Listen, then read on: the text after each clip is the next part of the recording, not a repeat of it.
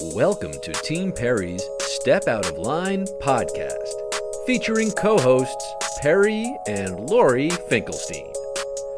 Together, they explore, meet, and share inspirational stories with guests who have made a positive impact in today's world. This podcast resonates with our hope to make this world a better place one step at a time through love, acceptance, and uplifting conversations.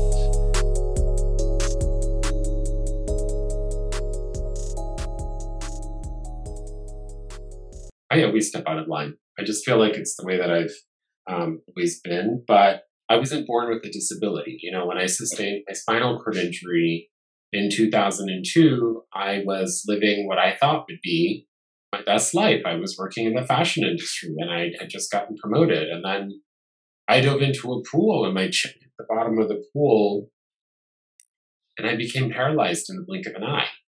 I was drowning. And my arms were to my side, and I could see the little bubbles floating up from my mouth. And even in that instance, I didn't think I'm drowning and I'm paralyzed underwater alone. Instead, I heard my mom's voice saying, "Do you realize how much therapy you're going to have to do to get better?" So I guess even in that first instance, you're defying like that common reason of, but you can't move and you're in the water, and how can you think like that? And sometimes stepping out of line means believing in yourself despite the circumstances. And when the doctors told me that I had less than a 19% chance of surviving not only that night, but the next 2 years of my life, and that I'd never be able to breathe on my own or speak or move my arms, that I wouldn't survive those 2 years.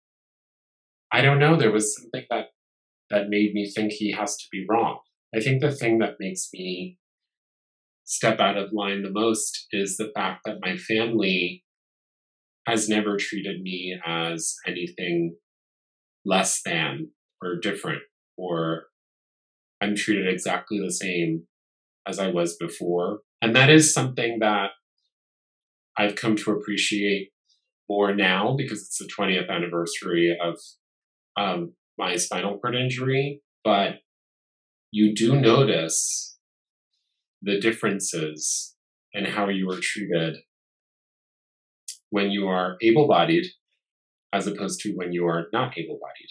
My perspective has shown me that in a very different way than if I were born with a spinal cord injury.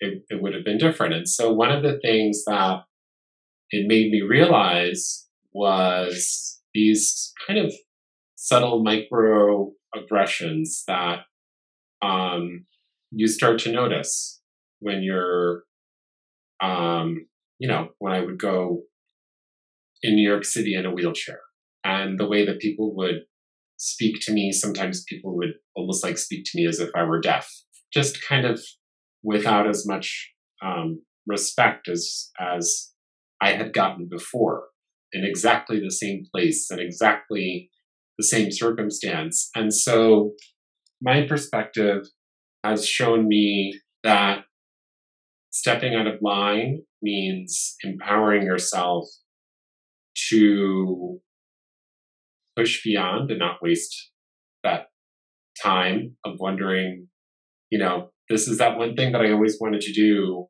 and having that kind of feeling of there's just that little bit of a speed bump to get it done.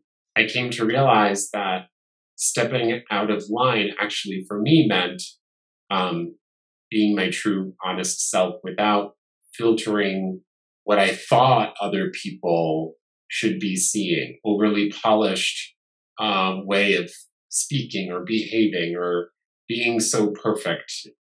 Stepping out of line for me actually meant being 100% honest about who I am with other people.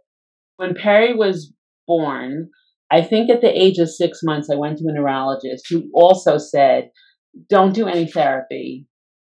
She's not going to survive. It's not going to be worth your time and effort. Just go home. And I remember leaving there thinking, this is not possible. How can this be? And we had other physicians who said, you maximize your potential. I agree. And why bother being a doctor if that's the way that you look at life? So why bother change? Become I don't know, do something else. Luckily, my father is a medical doctor, and so I didn't glorify the profession. And I didn't listen to 100% of the words that were being said to me. But the surgeon didn't realize that my father is a doctor as well. So when he said that also to my parents, my dad looked at him and said, I'm also a medical doctor, and I can't believe you speak like this. It's one of those things that you start to learn that you have a lot of power in your voice, and you shouldn't give it away to people. You shouldn't give away your power in your own voice to anybody. And one of the things that I think all of us see that with is when somebody is very loud and boisterous, it almost makes you kind of shy away, but you're suddenly giving them power. And that doesn't mean that you have to be negative or mean or anything, but being kind of present and assertive and knowing your worth and knowing the value of your voice, that's why we're here. We're human beings.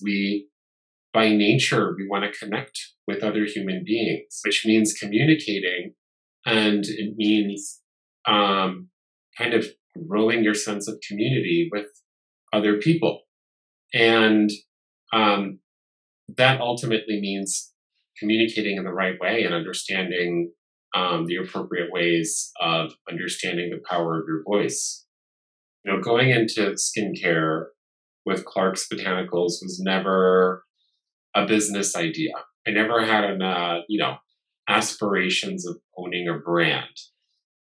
But the 3 years after my injury, I went into a very deep and dark depression where I felt like I had suddenly become a sense of worry and stress and anxiety for my parents and my closest family members.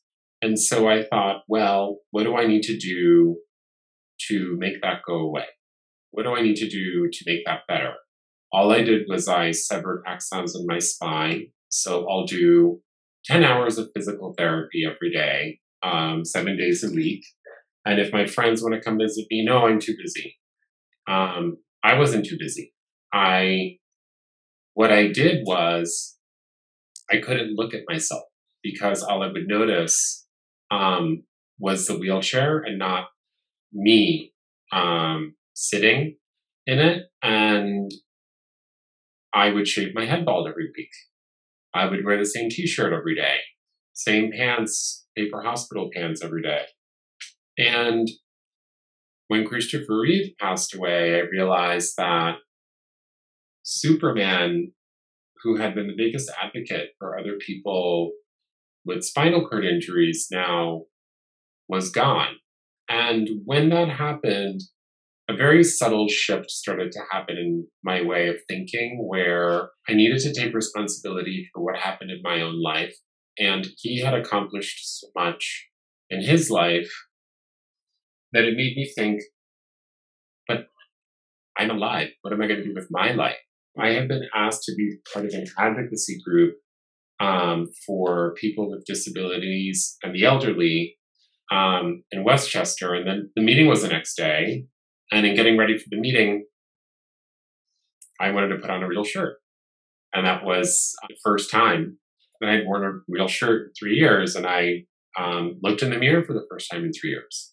And I didn't look the way that I felt. By this point, I was happy. I am happy and confident. And like, I feel human again. I feel like my whole self is back. But I want that to be also portrayed on the outside. And more importantly, I want that sense of self-respect with myself, not necessarily doing it for other people, actually. But what I love about skincare is that it's translucent. it's transparent. You're not covering anything up with cover up. You're not concealing anything with concealer. You're not adding color. It's about showing that kind of most beautiful part of you that you want to reveal to everybody else in the kind of most natural way. And so Clark's Botanicals allowed for me to reconnect with the strongest version of what my voice is. And then part of the proceeds go give back to the Reed Foundation, because that was the whole kind of genesis of that chain reaction and how I started to even think about looking in the mirror again. And then I wrote a book about like that whole process as well. So that also became very therapeutic. I've never been afraid to ask the stupid questions. If I wanted an answer to a question, there was no reason to not reach out to executives at Estee Lauder. And there was not an excuse to reach out to the CEO of the Christopher Reeve Foundation. And then little would I know that we would be meeting in person soon thereafter. There was no excuse to not start writing if I wanted to write. It was really about knocking things down to manageable, bite-sized pieces. And then instead of thinking about this like overwhelming idea of, oh, it's too difficult, I'm never going to get that done. But that's not the way you have to think about it. You just have to think about like, what's that one product, as an example in skincare, what's that one product that I need that made Clark's Botanicals, come to be? And that was a smoothing marine cream as an example. But like breaking down the ingredients and understanding how they're synergistic with each other and how they help your skin, and then having other people try it and then they love it. You're giving it away for free, but then they want to buy it. That one little kind of motivating force that anybody can take, you have to make a move in your own life, because nobody else will. And nobody else is going to tell you what you should be doing. Even if my own family was telling me what I should be doing, it's within me also. Like I have to take responsibility and action for what I want, but it does require that initial risk. There is that other aspect of it that maybe it wouldn't succeed, but who cares? Like you still have to try it. You still have to do it. You still have to push. You start school. You graduated and now you're getting your MBA, but a lot of people don't graduate. But you still have to start that experience and start school and enroll and then study. And then, the little things build upon each other, and having that sense of curiosity, I think, is the exciting part of anything that we do in life. You only need one yes sometimes. And you would be surprised at the success stories of other people, because it's not this magical journey that people go on. A lot of people hear rejection all the time. It's not just a certain number of people have to deal with that. It's in general, the process of having a podcast and these conversations that you're having with dynamic personalities, a lot of them are probably incredibly busy.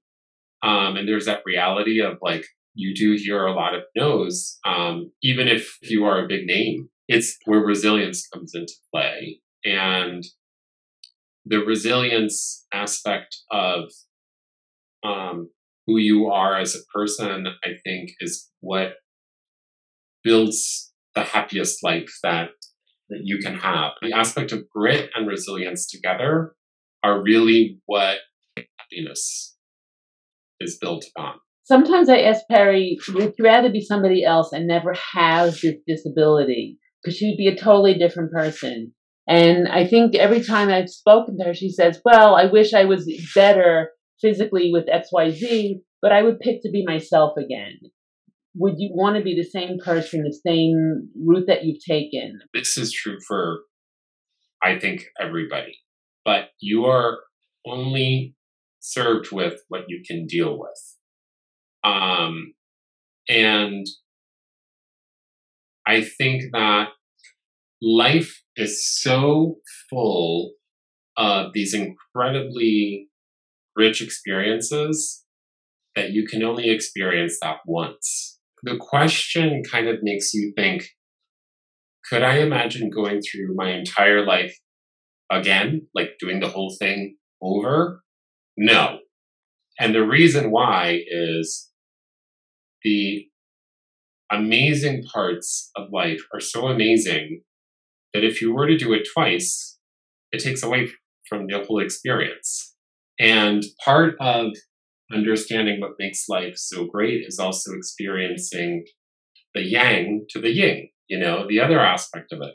And if you have a life that's so rich of experiences, I don't think it's possible to think of being anybody else or to changing an aspect of yourself, because it starts to make you think of, well, what part of me is not good enough?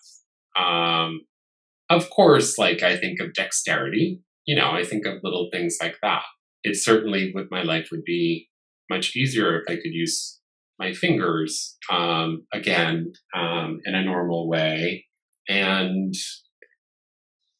things like medical insurance become a lot easier to deal with. But at the same time, no, I really wouldn't, because I am a whole happy person right now. I want to connect with other people in a genuine way.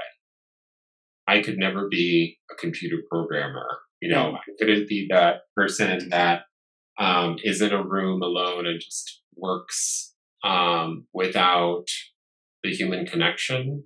I have learned through, the quarantine experience that I am an extrovert, and I get a lot of energy from being around other people and the interaction of speaking with people. And also I learn a lot from that.